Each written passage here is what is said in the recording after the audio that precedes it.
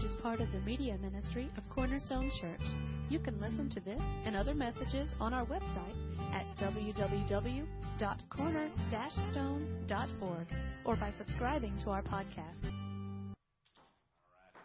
So as Jeff was saying, welcome to Cornerstone. You'll probably see we may do things a little differently here.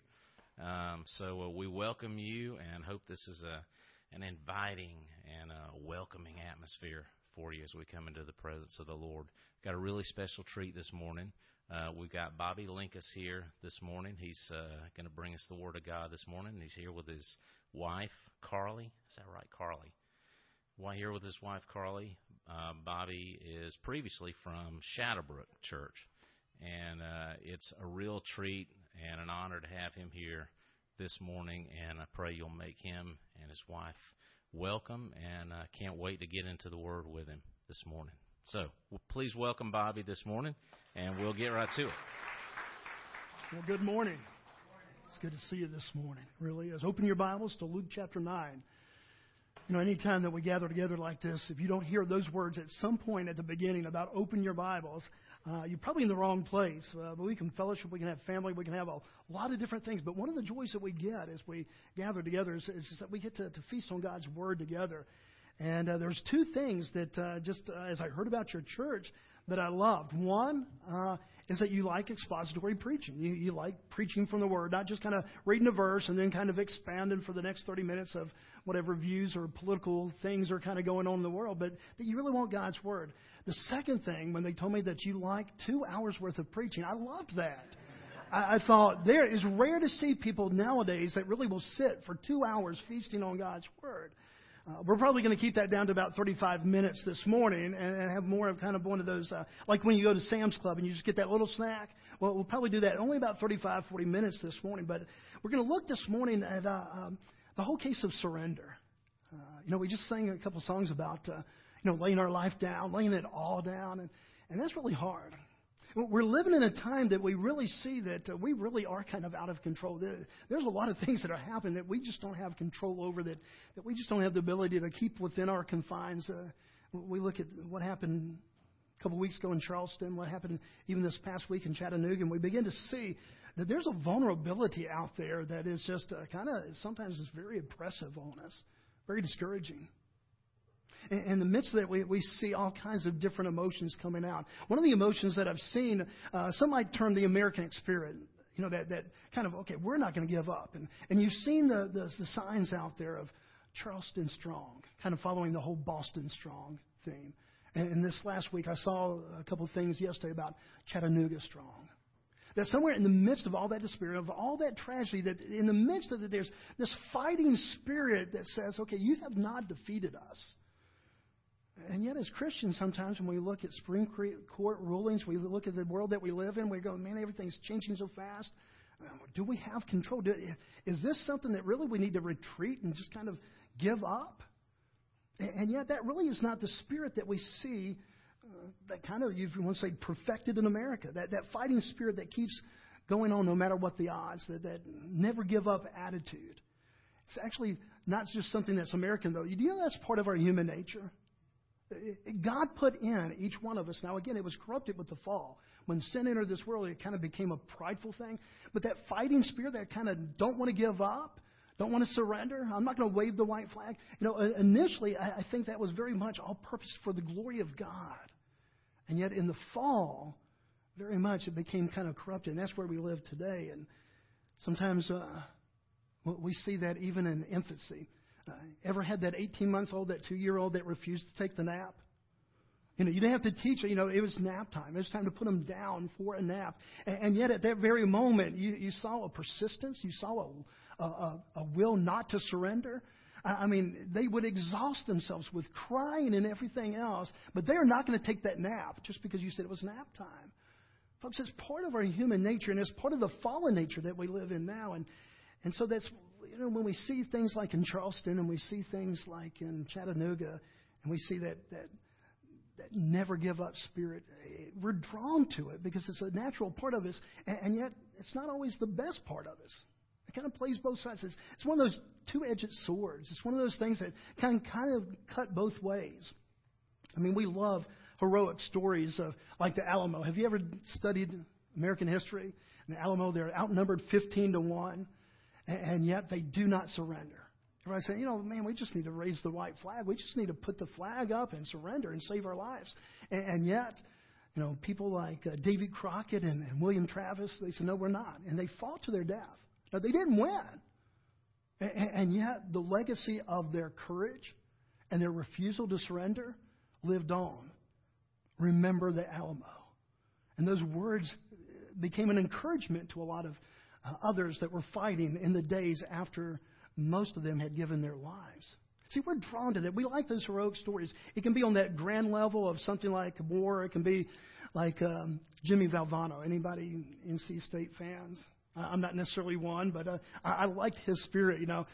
If you go back many years, he had a team that was supposed to be pretty good, but they were not supposed to win the NCAA championship.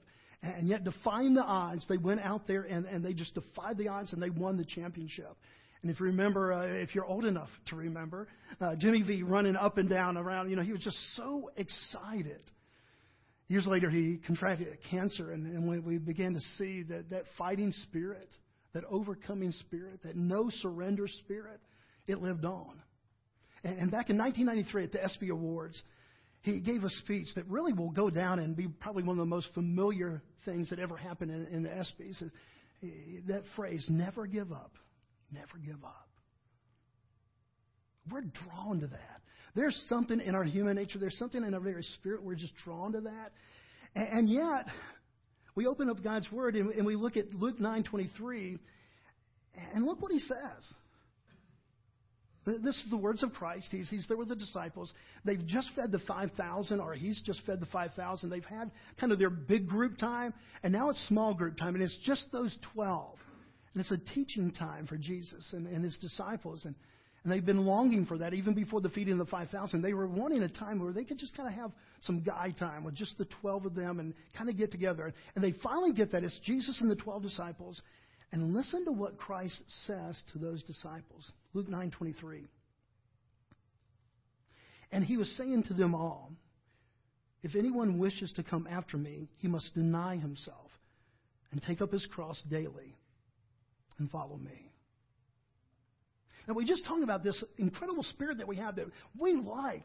2 outs, bottom of the ninth. We like the guy that's going to hit the grand slam. We're drawn to heroic stories that don't give up. And yet the words of Christ to this immediate family that he has of the disciples, he says, okay, guys, I want you to surrender all. If you wish to come after me, if you want to be a follower of mine, you have to deny yourself, submit, surrender. So how do we pull that off? How do we take that part of our spirit that very much says, okay, I'm not giving up? That spirit of that 18-month-old that said, I am not taking a nap. I don't care what you say, Mom. How do we take that kind of spirit that we know is there? We didn't have to teach that spirit to our children, and yet then follow and be faithful to the calling of Christ here. Folks, we pride ourselves on being fighters. The last thing that we can think about doing when it comes to sickness or overwhelming odds is to raise that white flag. And yet Christ, in his invitation to his disciples then and his disciples now 2,000 years later, he says, okay, here's what I want you to do. Raise the white flag on your own life. Deny yourself. Surrender. Surrender your life and follow me. So how in the world do we do that? I mean, maybe you would say, well, Bobby, sometimes you can misunderstand. Is that what he's really saying? Well, let's look at verse 24. We always want to look at the word in context. And so that's why we don't soundbite Christianity. We live in a world of sound bites where they just kind of give a little bit here, a little bit there. That's why expository preaching is the best preaching. I mean, from time to time, I'll do a topical sermon, then I'll repent and come back and do expository preaching. Because, we get the full context. We don't just get this little snippet that can be twisted and turned. We really see the foundation of what God was teaching. And so we read on to the next verse, just in case we're going, did he really mean raise the white flag on our own lives, to surrender our own lives, to deny ourselves and really follow him? Is that what he's really talking about?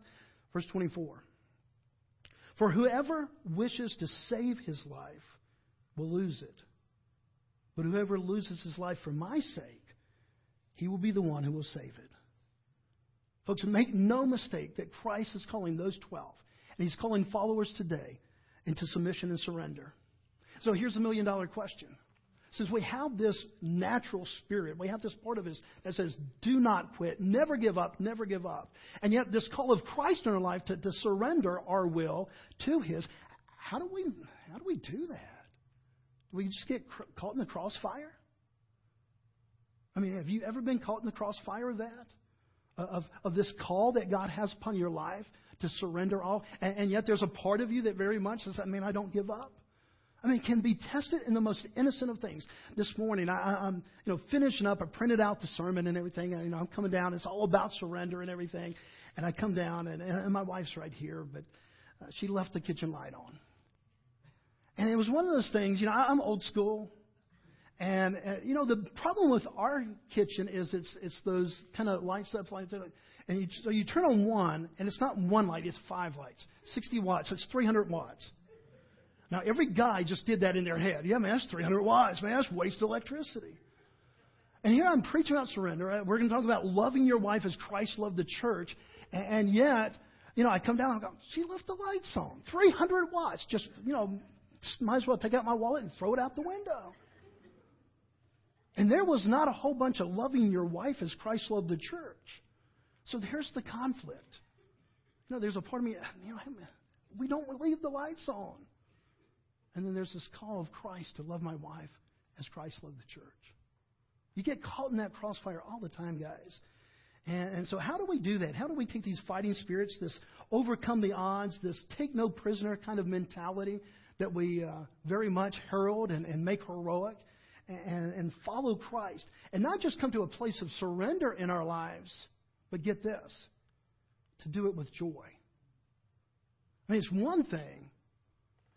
Anybody ever have an older brother or an older sibling and they get you in the headlock? Say uncle. They got you. And eventually, you don't, the last thing you want to do is what? Say uncle. I mean, the last thing you want to do is surrender and give up your will. And yet he just keeps on and he's holding tighter and tighter and he's just rubbing your head. So finally, just out of that desperation, you surrender and you say uncle. And He lets you go. Now, folks, that kind of surrender there is not really what Christ is talking about. That is under duress. And there's times in our lives that we really think, okay, Christ, He has to get us in the headlock and say, okay, I just want you to surrender. Okay, I'm not going to surrender. I'm not going to surrender. And He has to start doing kind of the noogie on the head before we go, okay, I surrender. But it's not with joy. In these verses, He's asking something so dramatic of the disciples. And as us today, He's asking for us to surrender, but not one of just where He gets us in a headlock and we do it under duress. He's asking us to surrender and to do it with joy. And so if we're ever going to do that and not just get caught in this crossfire of what kind of comes natural to us and yet the call of Christ here, well, we've got to understand, okay, God, how do we do this? One of the first things we need to do is kind of look at this whole idea of surrender. Maybe even redefine it. Or at least define it as Christ defined it. See, if we leave it up to us, surrender might be, okay, I'm just going to make a little bit of improvement. And yet if we let Christ begin to define what does this surrender, this thing begin to look like, all of a sudden it makes us kind of change our definition. Because if I just came in here this morning and I asked you out in the hallway or before and I asked, what's the first thing that comes to your mind when I say the word surrender? What comes to your mind? What word comes out? Give up. Yeah, that was not rhetorical. Yeah, give up. To give up. What else? Yeah, failure. Yeah, I lost. Defeated. We don't like any of those things. And yet when He asks us to surrender our lives here, well, we begin to say, okay, I don't want to lose. Well, to really understand the full call of Christ here, and I think a key to really kind of pulling off 23 and 24, to really understanding that and letting that truly be an application of our life and maybe a mindset in our life, we have to go back and see the rest of the story. We have to see the context of it. Again, not just take a sound bite, but understand what was the full setting. So go back with me to verse 18. They've just fed the 5,000. They've taken up the 12 loaves afterwards. It's been a kind of a momentous thing. They've seen the power of God in the midst of all that. And then look what happens. They have this time alone. And it says in verse 18, and it happened that while He was praying, that is, while Christ was praying alone, the disciples were with Him. And He questioned them, saying, who do people say that I am? I mean, they just had the feeding of the 5,000. And this is the end of his Galilean ministry. He's about to, as the Bible would say in other Gospels, turn his face toward Jerusalem. That is, he's headed toward the cross. It's still going to be kind of a long journey to the cross. But the Galilean ministry that he had, where he really kind of showed everybody his miraculous powers, his love, and all those kind of things, it's coming to an end. And he's about to turn his ministry toward Jerusalem, to the cross. And as he begins that, he asks this question. Who do people say that I am? Now, two things that we know about that question. Number one, it was not rhetorical. He did expect an answer, and he's going to get one. The second part of that we really do begin to understand is that it wasn't as if he did not know. Of course he knew. But he wanted those disciples in their mind. You know how sometimes you can ask somebody a question, and it's not so much because you don't know the answer. You just want to make sure that they know the answer. And that's what Christ is doing. He says, who do people say that I am? And they come out and they begin to give a definition. Look at verse 19 there. They answered and said, John the Baptist. Others say Elijah. But others, that one of the prophets of old has come again. So that they haven't ready answer. They said, we hear a lot of different things. Man, when you were feeding the 5,000 back there, man, they thought they know you're something special. That you can take just a little bit and make a lot out of it, that you can do the miraculous. So they know, Jesus, that you're spiritual. We know that you're kind of a religious leader. We know a lot of things about you. Maybe that you're John the Baptist back to life. That maybe an Old Testament prophet like Elijah who's come for this day and for this time. So they know that he's religious. They know that he's spiritual, maybe even righteous. But they're not really there saying, okay, the word on the street is that you're the Christ. You're the Messiah. And Jesus asked that famous question in verse 20. Look down, first part of verse 20. And he said to them, who do you say that I am? Who do you say that I am? He goes away from the public to the personal. He goes away from this collective crowd that was there of the thousands, and he gets into the hearts and the minds of those 12 disciples, the intimacy of that small group, like what we would meet here today and in our homes. And he doesn't say, okay, public opinion says that Christ is who? No, he says, who do you say that I am? What conclusion have you drawn in your own life? Now, Peter was never one to kind of take a question and not give an answer. He was always ready to give his opinion. He was one of those that you didn't have to worry about everything staying silent. Peter was one of those that oftentimes would insert his foot first and then think about it and then kind of go back, well, I didn't mean that. But he's the first one to speak out here. Look what he says at the end of verse 20. And Peter answered and said, the Christ of God. In Matthew's gospel, it says, you are the Christ, the Son of the living God. You're not just some religious leader. You're not just kind of some guy who has some new information. You are the Messiah. You are the one sent from God to redeem the world. And Peter makes that proclamation. Now, please understand what just happened here. Before Christ tells them, okay, I want you to think a whole new way about surrender. I want you to lay down your life. Before you define surrender, define who I am. And guys, things haven't changed in 2,000 years. I promise you, you will not define surrender biblically until you define Jesus Christ in your life. I mean, until you understand who He is and what He's come to do and His call on His life, you're not going to have that spirit of surrender. You're going to come down, see the light on, and go 300 watts right out the door. That immediate thought process is always going to be one of, here's my preference, here's how I want things, and man, she didn't live up to that for this moment. And we're going to go around quite disappointed in people, and even people that we love, we're going to go around kind of frustrated, and we're not going to really have this life of submission and surrender. I mean, it is unnatural. We were born with this desire to be in control. I mean, we see it in Adam and Eve.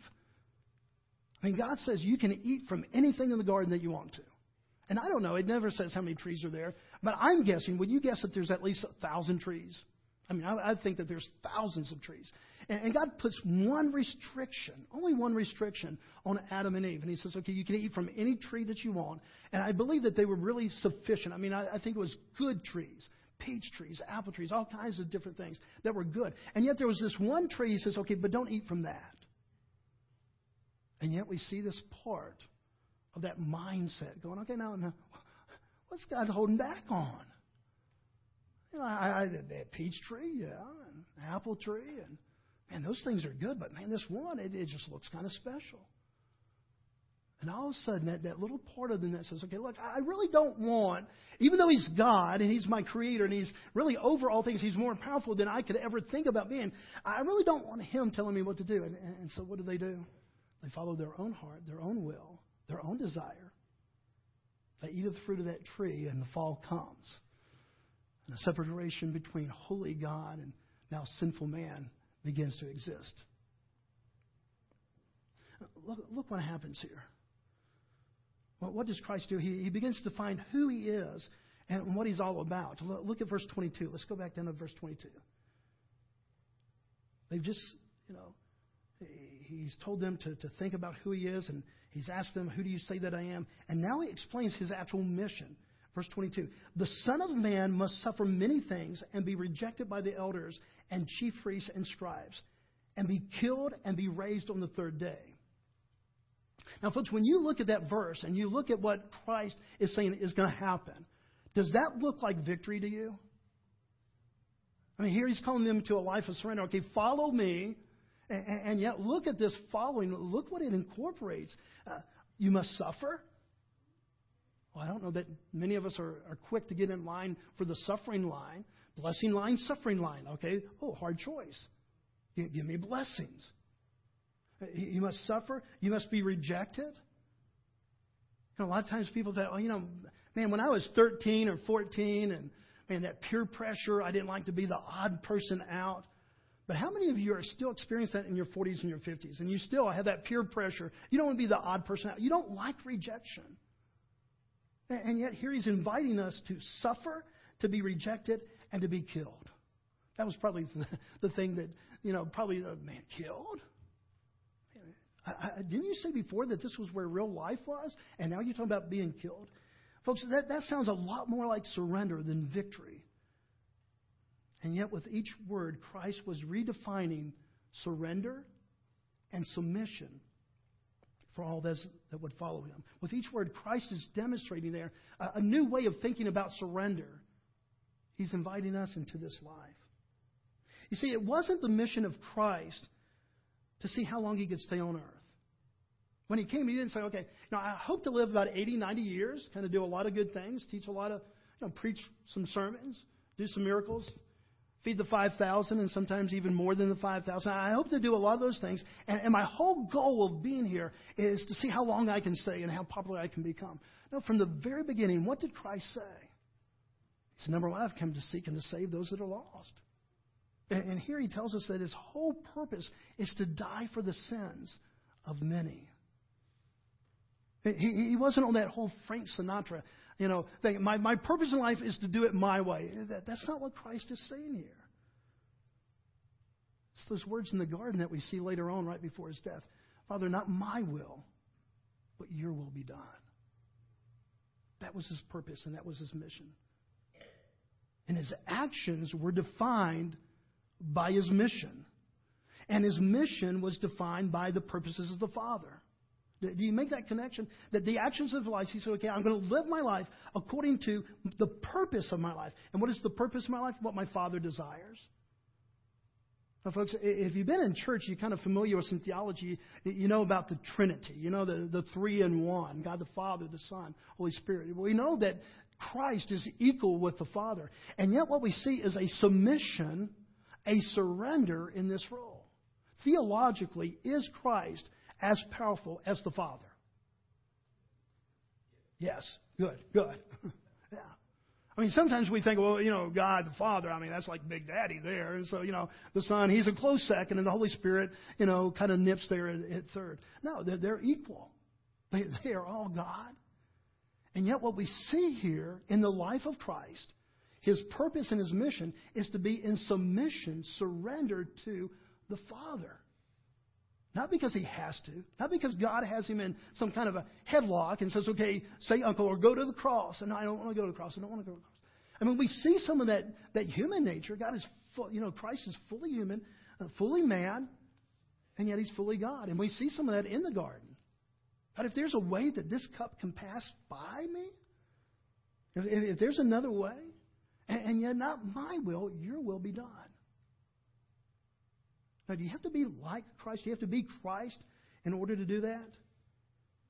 Because, folks, it's not natural. It's the farthest thing from our own nature. In fact, it would be supernatural.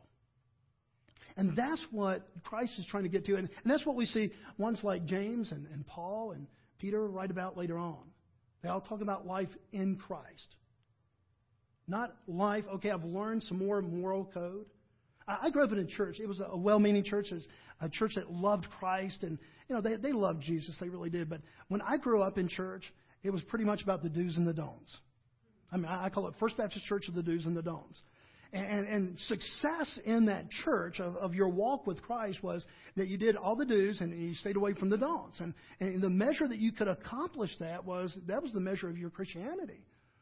Oh, my goodness. I had several great minutes during my teenage years. I mean, for a minute or two, man, I could ace that test. And yet, but the weeks, the months, and the years, that I just didn't get it. And it was all down to the do's and the don'ts. And what we see here is, that was the natural mind. And some people think that the submission, the surrender to God means, okay, I used to do this.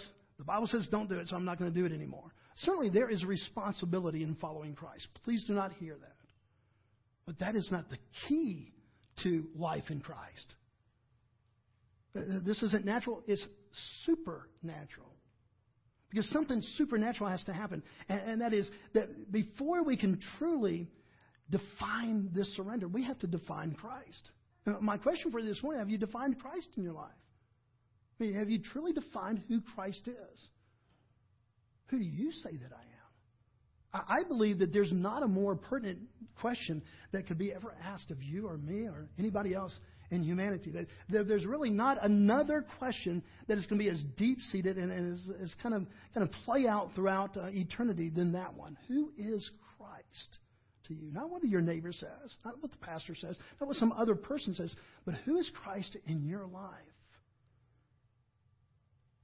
See, husbands, you will never be able to love your wife as Christ loved the church until you know Christ. You can know step 1, step 2, step 3, bring flowers, do this, say pretty things. I mean, you can get a list of do's and don'ts, but you cannot love your wife as Christ loved the church until you know Christ. Until you define Christ, you cannot define that kind of love for your wife. Ladies, it's the same way. I was just to submit, follow, encourage your husband in Ephesians 5. And you will never really know the fullness of that until you know Christ. Because the picture isn't there of some kind of underling. Okay, he's the head, even though he has made that clear that the husband is head. It's not some underling position. No, it's Christ in the church. And for us, ladies, for you to love your husband and submit to that leadership and that fellowship, you're never going to be able to define that outside of a cultural context, outside of a human context, until you know biblically who Christ is. And then all of a sudden you go, okay, I get it. Still struggle with it at times, but I get it. Do you see how that works? I mean, we go to Ephesians 5, and we see these commands for husbands and wives for this life together in marriage, and yet it's all predicated, it's all kind of on one definition preceding how we would live that out. Who is Christ?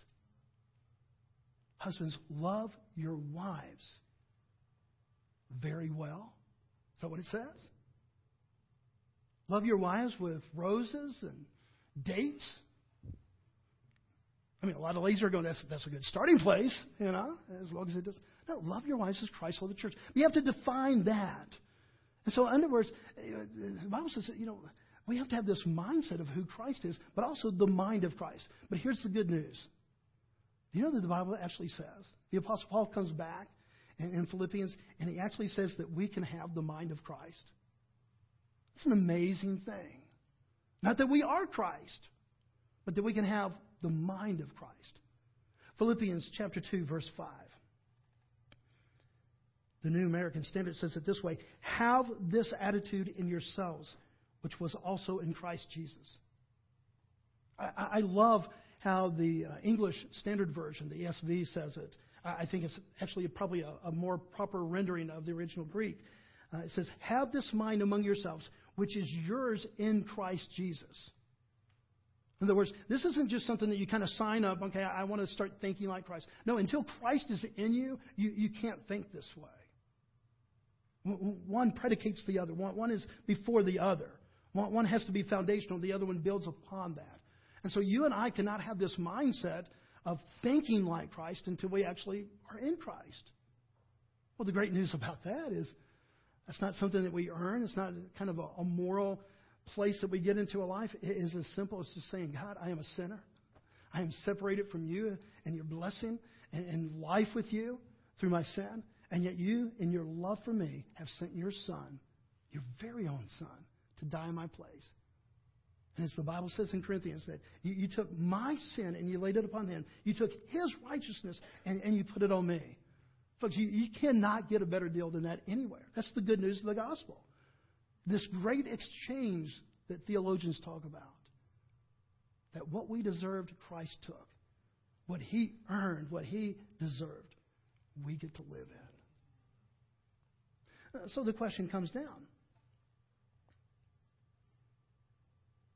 If you had to kind of sum up the level of surrender in your life this morning, and I realize it could be all over the place. It can be, all kinds of different things. You can be thinking about your marriage. If you're married, you can think about finances and different things.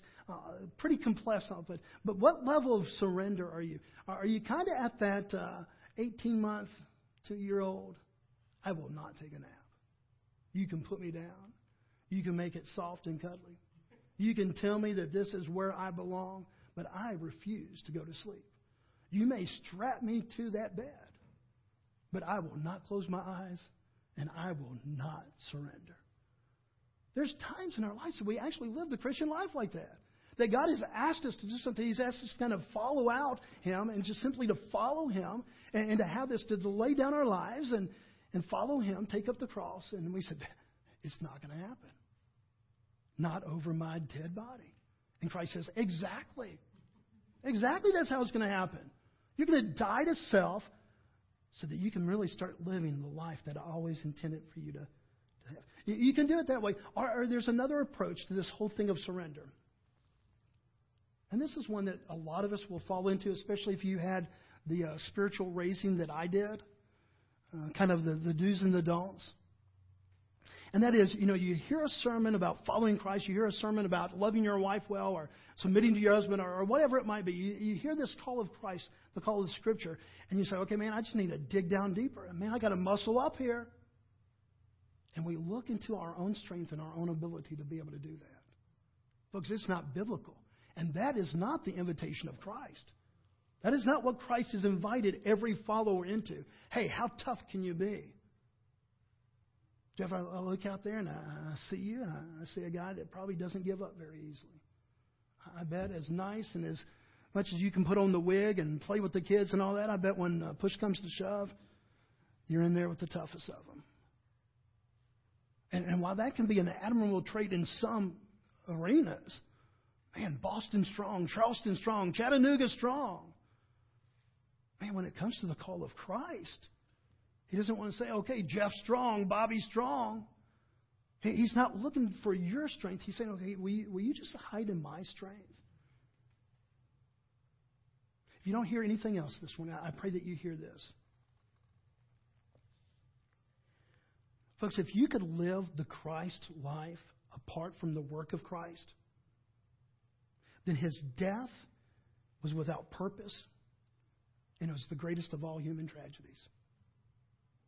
If you and I could just muscle up, if we could just self-determine, if we could just say, okay, I'm going to learn this moral code. I'm going to learn to be a better person. I'm going to learn to do all these things. I'm going to love my wife well. I'm going to love my husband well. I'm going to do these things well. If we could do that on our own strength, and it did not take the finished work of Christ, then what a waste. What a tragedy the cross was. But here's the good news of the gospel.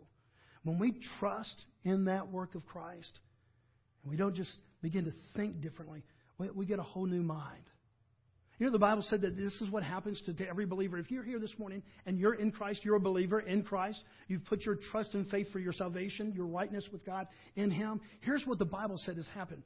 God took out a heart of stone and He put in a heart of flesh. He took out the old mind. He's put in the capability of a new mind. This is all through Christ. And that's when we begin to think differently. It's when we begin to act and react differently. See, the bottom line here this morning is you might really be facing a Luke 9:23 this morning. I mean, except for a couple that I've met, I really don't know. You don't know me. But even those that are familiar with this church and you see each other on a regular basis, you don't really know perhaps what's going on in everybody's life. And you may be in a place this morning where Luke 9:23, this call to surrender, you're going, okay, God, I want to, but what would I do if I surrendered? What if I truly followed you in what your call is upon my life? What would really happen? It's kind of where my wife and I are in ministry right now as far as following God's call on our life. 23 years in a wonderful church, a wonderful church. And God called us out to something more missional. Didn't know what that was. I looked for signs, believe me, I looked for signs. I looked for all kinds of different things. Okay, God, just tell me what it is and we'll go there. It's kind of, Abraham, where God tells Abraham, okay, you just go and I'll tell you when you get there. Now, can you just give me a map, so that we can kind of know? But maybe this morning you're there in your marriage. Maybe you truly are just a heartbeat away from walking away from it all. Man, I've put up with this guy for 10 years. It's not getting better. It's getting worse. Man, put up with her shenanigans for all these years, and it's just, it's degrading. It's not improving. Maybe it's a health situation. I mean, it could be a myriad of things where we're various people, and we come in here, we have all kinds of various situations. But there's this one call into our life. If anyone would come after me, let him deny himself and take up his cross daily and follow me. This morning, if God has called you something that is difficult and hard, and really as far as your human eye can see, it leads to nothing but defeat, I pray this morning that you would go back and scripturally, biblically, define who Christ is in your life. Answer that question that He asked to the disciples. Who do you say that I am? And as you define that, if He truly is sovereign God, if He truly is the Messiah of the world, if He truly is the one who's come to make full payment and redemption for us who are lost, then kind of take that into the factor there when you're going, okay, can I just surrender? 3 questions, that always help me when I'm in that battle of my will and God wants me to surrender. Is God sovereign? And to that, what would you say? Yes. Is God good? Does God love you? Okay, I mean, if we really believe that, that may sound kind of simplistic. But if that's really what you believe about God, that He really knows all things, that He truly is a God who knows all things, He is sovereign and in control of authority over all things, that He is good. He truly is good. He's working everything for His glory and for your good, and that He loves you. Man, then surrender can come in there. I love doing weddings. Weddings are one of my favorite things to do. And but you know what I like? I think even a little bit more. 25-year and 50-year when they do a recommitment. Because when they say those vows again after 25 years or 50 years or whatever the case might be, it's not that kind of youthful, okay, for better, for worse. And in the back of their mind, they're thinking it's all going to be better. For rich or for poor. And they're thinking, man, we're going to be filthy rich. Sickness and health. Man, we are young studs. We're 23. No problems in the world. But after 25 years, after 50 years, and they stand there and they make that commitment of their vows, they know for better, for worse. They've seen it for 25 years. They know richer and poor. They know all that. And then all of a sudden you're going, man, this commitment that they make, this covenant that they make with one another, it will test the most trying of situations. Folks, that's the invitation that Christ gives you this morning. To surrender. Take up your cross daily. Follow Him. Well, what if He leads in the place where I don't really want to go? Follow Him. He's sovereign. He's good. He loves you.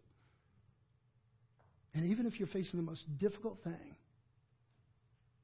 I pray that this morning, that you won't resort to just kind of finding the tougher you. Pulling up, some kind of measure of that American experience and spirit by your bootstraps. But that you would say, no, here's who Christ is. He's the Messiah. He's the Redeemer of all that have put their trust and faith in Him.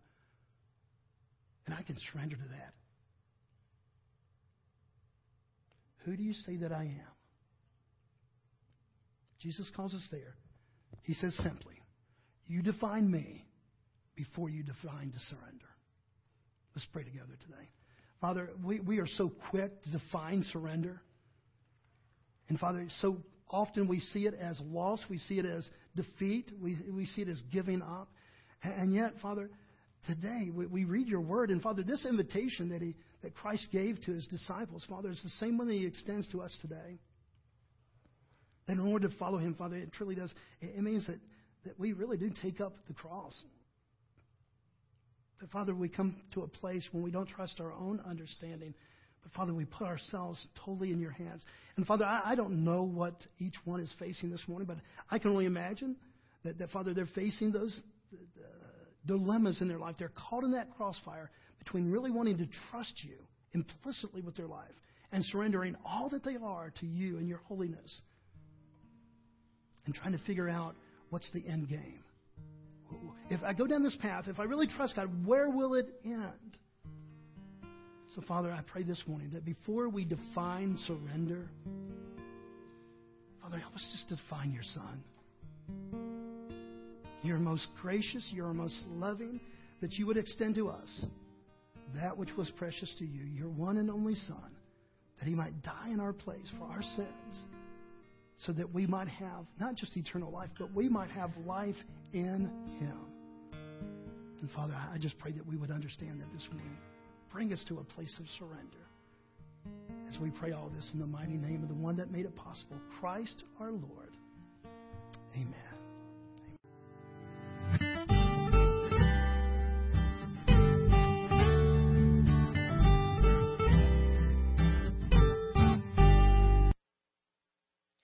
Thank you for listening today.